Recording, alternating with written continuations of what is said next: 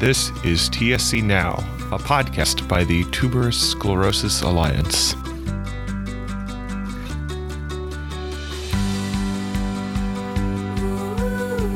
Hello, and welcome to the October episode of TSC Now. As always, I'm your host, Dan Klein. After a 1-month hiatus, I'm excited to be back with all of you. Before getting to this month's interview, I wanted to make 2 quick announcements. First, the third and final virtual TSC and LAM conference, co-hosted with the LAM Foundation, is next Saturday, November 7th, starting at 1 p.m. Eastern. If you have not registered yet, you can do so now at tsalliance.org/conferences. While you're there, you can also watch the track sessions from the previous 2 conferences and check out the virtual exhibit hall, where you can find great resources from our conference sponsors. Second, the TS Alliance is reaching out to individuals with TSC who had COVID-19 infection to collect information in the Natural History Database. TSC researchers will be using this information to help determine how medications such as everolimus or sirolimus and TSC conditions affect the risk of getting COVID-19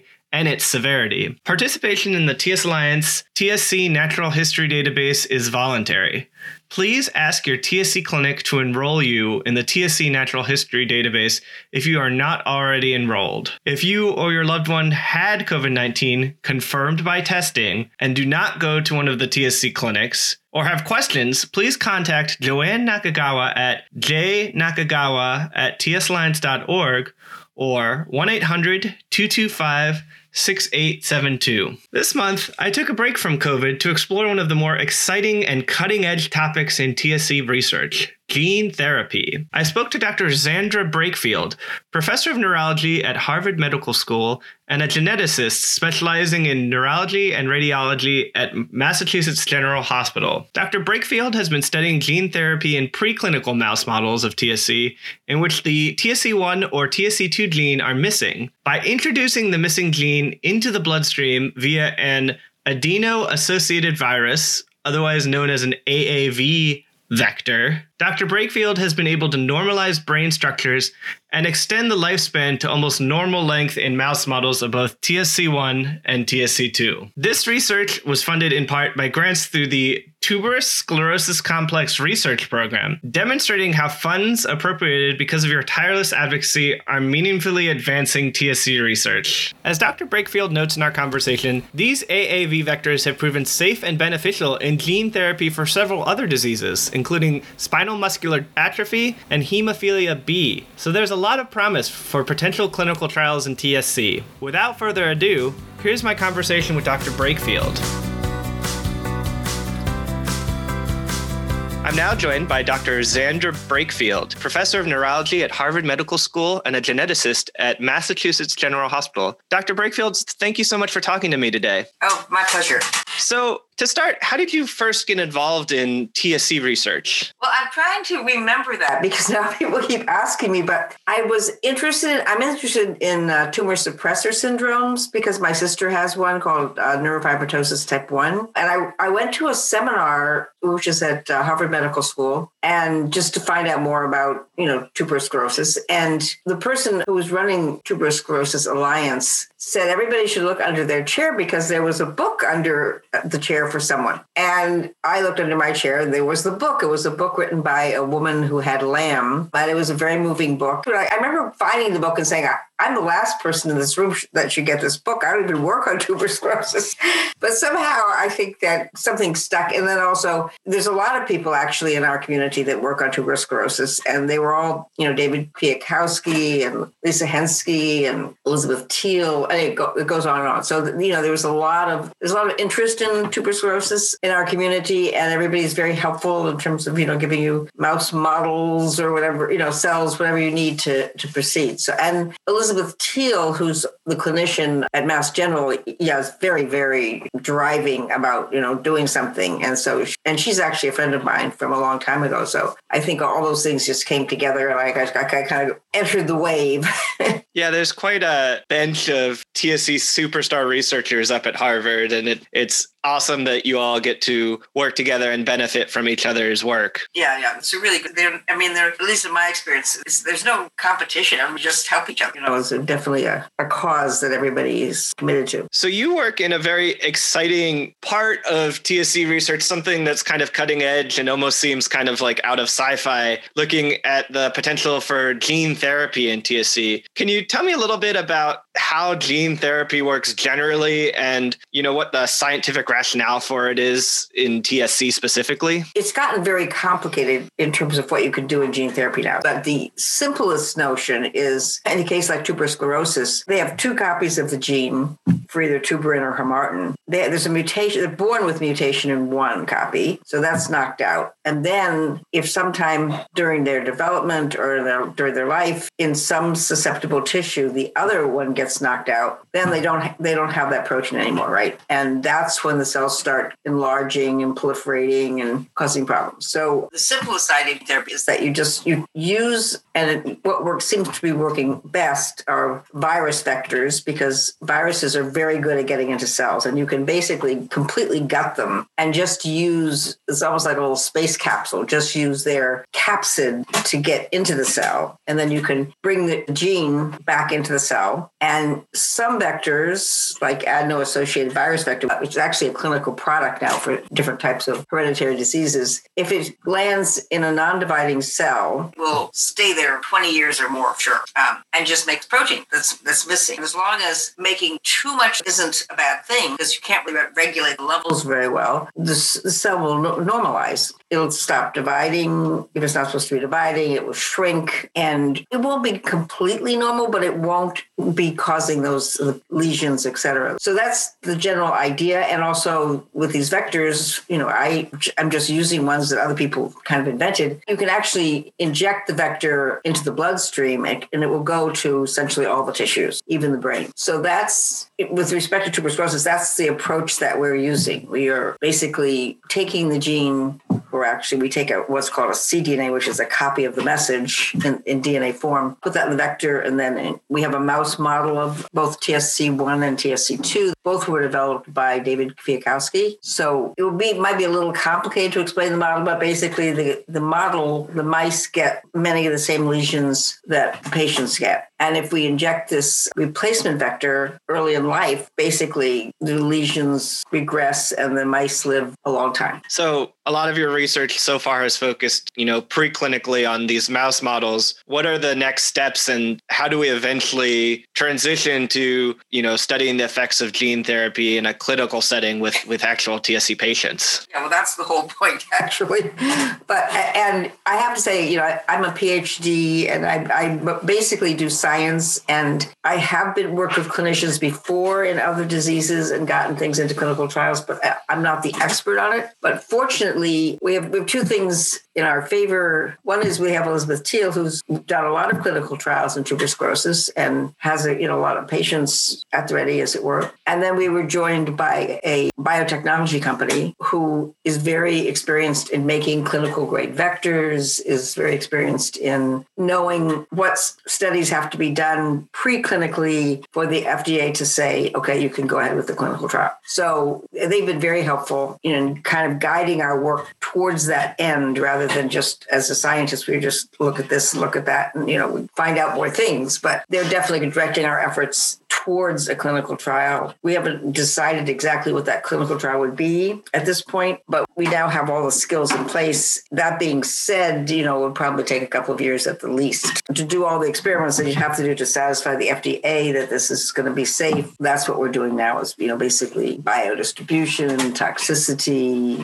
just to make sure that things would be safe for the patients. You mentioned that there are some current clinical applications of gene therapy for other diseases. Can you share some examples of where it has been shown effective in patients? I'm just going to give examples examples of using this particular type of vector. So basically, spinal muscular atrophy, where the babies, from very early on, their motor neurons die and they lose movement control. That's now a product that, can be injected into babies and helps a lot. I wouldn't say it completely normalizes them, but honestly, we've been to meetings where they show, normally by the end of a year, the baby would be basically unable to move almost. And now they'll show you a picture of a similar baby who was treated early in life and they're climbing up the stairs. Also for a form of blindness, they inject the vector into the eye. And if they inject the vector, again, do a gene replacement, they don't regain lost vision, but if they do it before they've completely lost the vision, they're stabilized. And so they can still see. Those are the two. There are other types of gene therapy where they actually take cells out of the bone marrow and, replace the gene in them and then reinfuse the cells. And that's can be used for other neurodegenerative diseases. Oh, another one for the AAV vectors, though, would be hemophilia. So basically that the vector actually, this particular vector we use likes to go to the liver best, obviously. And that's where these clotting factors are made in the liver. So if they inject it, it goes to the liver, starts making these clotting factors, then the patient doesn't need to take that protein anymore. They'll just make their own clotting factor, and they make enough of it that they can lead a pretty normal life. And why is the AAV method like the most promising one for TSC versus some of those other methods you described?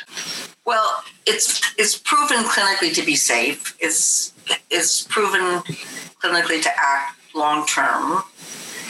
The vector itself is very safe. You just have the components of the virus that allow your DNA to get into the capsid. There's nothing else, toxic in there. It's a very simple injection. There might be other ways using CRISPR technology, but at this point in time, that's not as efficient. Given that there's so many different mutations that cause tuberous sclerosis, you'd have to almost be personalized medicine, you know what I mean? Along that same line of questioning, what are the advantages to, the vector gene therapy versus the current treatments available, the mTOR inhibitors? One of the downsides of the current medications available are, you take them and the lesions shrink, but if you stop taking them, they return. Could this potentially offer treatment where you're not dependent on continuing to take it for life? Well, that's one of the positive things about gene therapy is that, well, I have to qualify a little bit. Yes, you just take one injection. You actually can't take another injection because your body, at this point, and I'm sure this will be overcome in the future, makes antibodies to that vector then, so you can't get a second dose anyway. But all these gene therapy with AVs are just single doses. But that being said, the vector is not going to get into every cell, okay? If you're lucky, you might get into, 30% of the potentially infected tissue. So it doesn't mean that person might not get lesion later in life. It means that their lesions they have should be reduced in size. And basically, if they still had lesions and they needed, like the rapamycin analogs, they could still be used. The other thing about it is only a few cells in the body are affected or will become affected. A lot of other cells will get an extra copy there. So now they had one good copy. Now they're going to have another copy too. So if in the future there was a mutation that occurred in the good copy, they'd have this backup now. So it should reduce the frequency of lesions, but not eliminate them. But again, like I said, it was a problem that, wasn't addressed by the vector. The person could always use the drug. So those two things could be used in combination to control the disease. Ideally, the person would do a lot better, have fewer lesions, etc., because of the vector. You mentioned that this vector is, very safe. It's already been demonstrated in a clinical setting to be safe. Are there any potential side effects of this treatment? It really depends on what you're delivering. That's the issue. I think the vector itself has proven to be safe. But like I said, you can't control the level of expression of whatever you're producing. So, that would be the thing we have to establish for tuberous sclerosis is, let's say a cell that's lost tuberin, as in TSC2, it still has normal levels of hamartin. And those two act together. So our hope is that, and we think so far this is true, that even if you overexpress, let's say, tuberin, because it has to interact with hamartin, and hamartin is there at normal levels, the extras, tuberin will just get degraded, and you will have normal amounts of the complex. So that's the goal. But that's the issue you have to address, is would overexpression cause problems? And that is true for some proteins. Like I said, so far we think it is going to be safe, but a lot more work has to be done. So what are the next steps to, if you mentioned that we're still a few years probably from clinical trials, what other information do we need to make sure that those trials are safe and effective? Well, one of the issues trying to deal with now is in our animal model, we're sure that, they do shrink lesions. We still have to establish more of the safety. The one aspect of the disease that we're just testing now is epilepsy. We don't know how effective it's going to be, remediating the epilepsy part of it, so there's a lot of symptoms in tuberous sclerosis, but two of the main ones are, one is epilepsy and one is these overgrowth lesions. So we're pretty sure we're on top of the overgrowth lesions, but the epilepsy, that's what's being tested now. We don't know yet whether it will, and the model we're using, the epilepsy is not due to overgrowth lesions in this particular mouse model. So it's due to the actual neurons not having the right amount of protein. So that, we're still just testing in different animal models. So it's always very nice in these situations to have a large animal model. I'm not sure there is a large animal model for tuberous sclerosis. For many diseases, they're making these pig models or there's naturally occurring models in dogs or cats or something. So that's another issue, is gearing up to the size. From a mouse, I think a human's like more than 1,000 times bigger, right? So that's another issue you have to deal with. And hopefully, and you also have to test it make sure it's safe in non-human primates. That's the closest we can come to humans. So all that testing still has to be done. Yeah, I know Dr. Kwiatkowski has personally advocated for the development of a TSC pig model just for that purpose, because like you said, going from a mouse to a human, I'm sure is a huge leap in figuring out the correct amount of dosing and everything. Yeah. In some cases, I would say for many diseases, there aren't these large animal models. And if there is not a large animal model, the FDA can't make you use one because there isn't one, right? So as long as people have gone forward from data in mice to human trials. So hypothetically, after we've done this initial preclinical testing, what would a clinical trial look like? Would people just get an intravenous injection and then continue to be monitored to see if their tumors are shrinking, or how exactly would it work? Well, I think that's what they basically did with rapamycin. You inject the vector, then I would guess we would do it in adults first, and then adults who had lesions, kind of enlarged lesions in the kidney or whatever, and then you would monitor the size of the lesion. Well, you'd monitor a lot of things about their health and everything else, but in addition, you'd look for the lesions to shrink. The cells are actually enlarged, so when you replace the gene, they shrink. We can see that in cultured cells from the patients. So the MRI would basically monitor the size of those lesions, and we would hope that they would shrink over the course of something like a couple of months. So my final question is, I know there's a lot of excitement in the community about new treatment options, and, people hear about CRISPR and gene therapy and think of it as like maybe the next big breakthrough. What in this area of research really excites you in terms of what the future holds? Well, what's exciting is just there's so many new approaches to different types of genetic diseases. The whole CRISPR technology is absolutely amazing. That's all intellectually very exciting. For myself personally, honestly, since my sister, as I said, has a similar condition.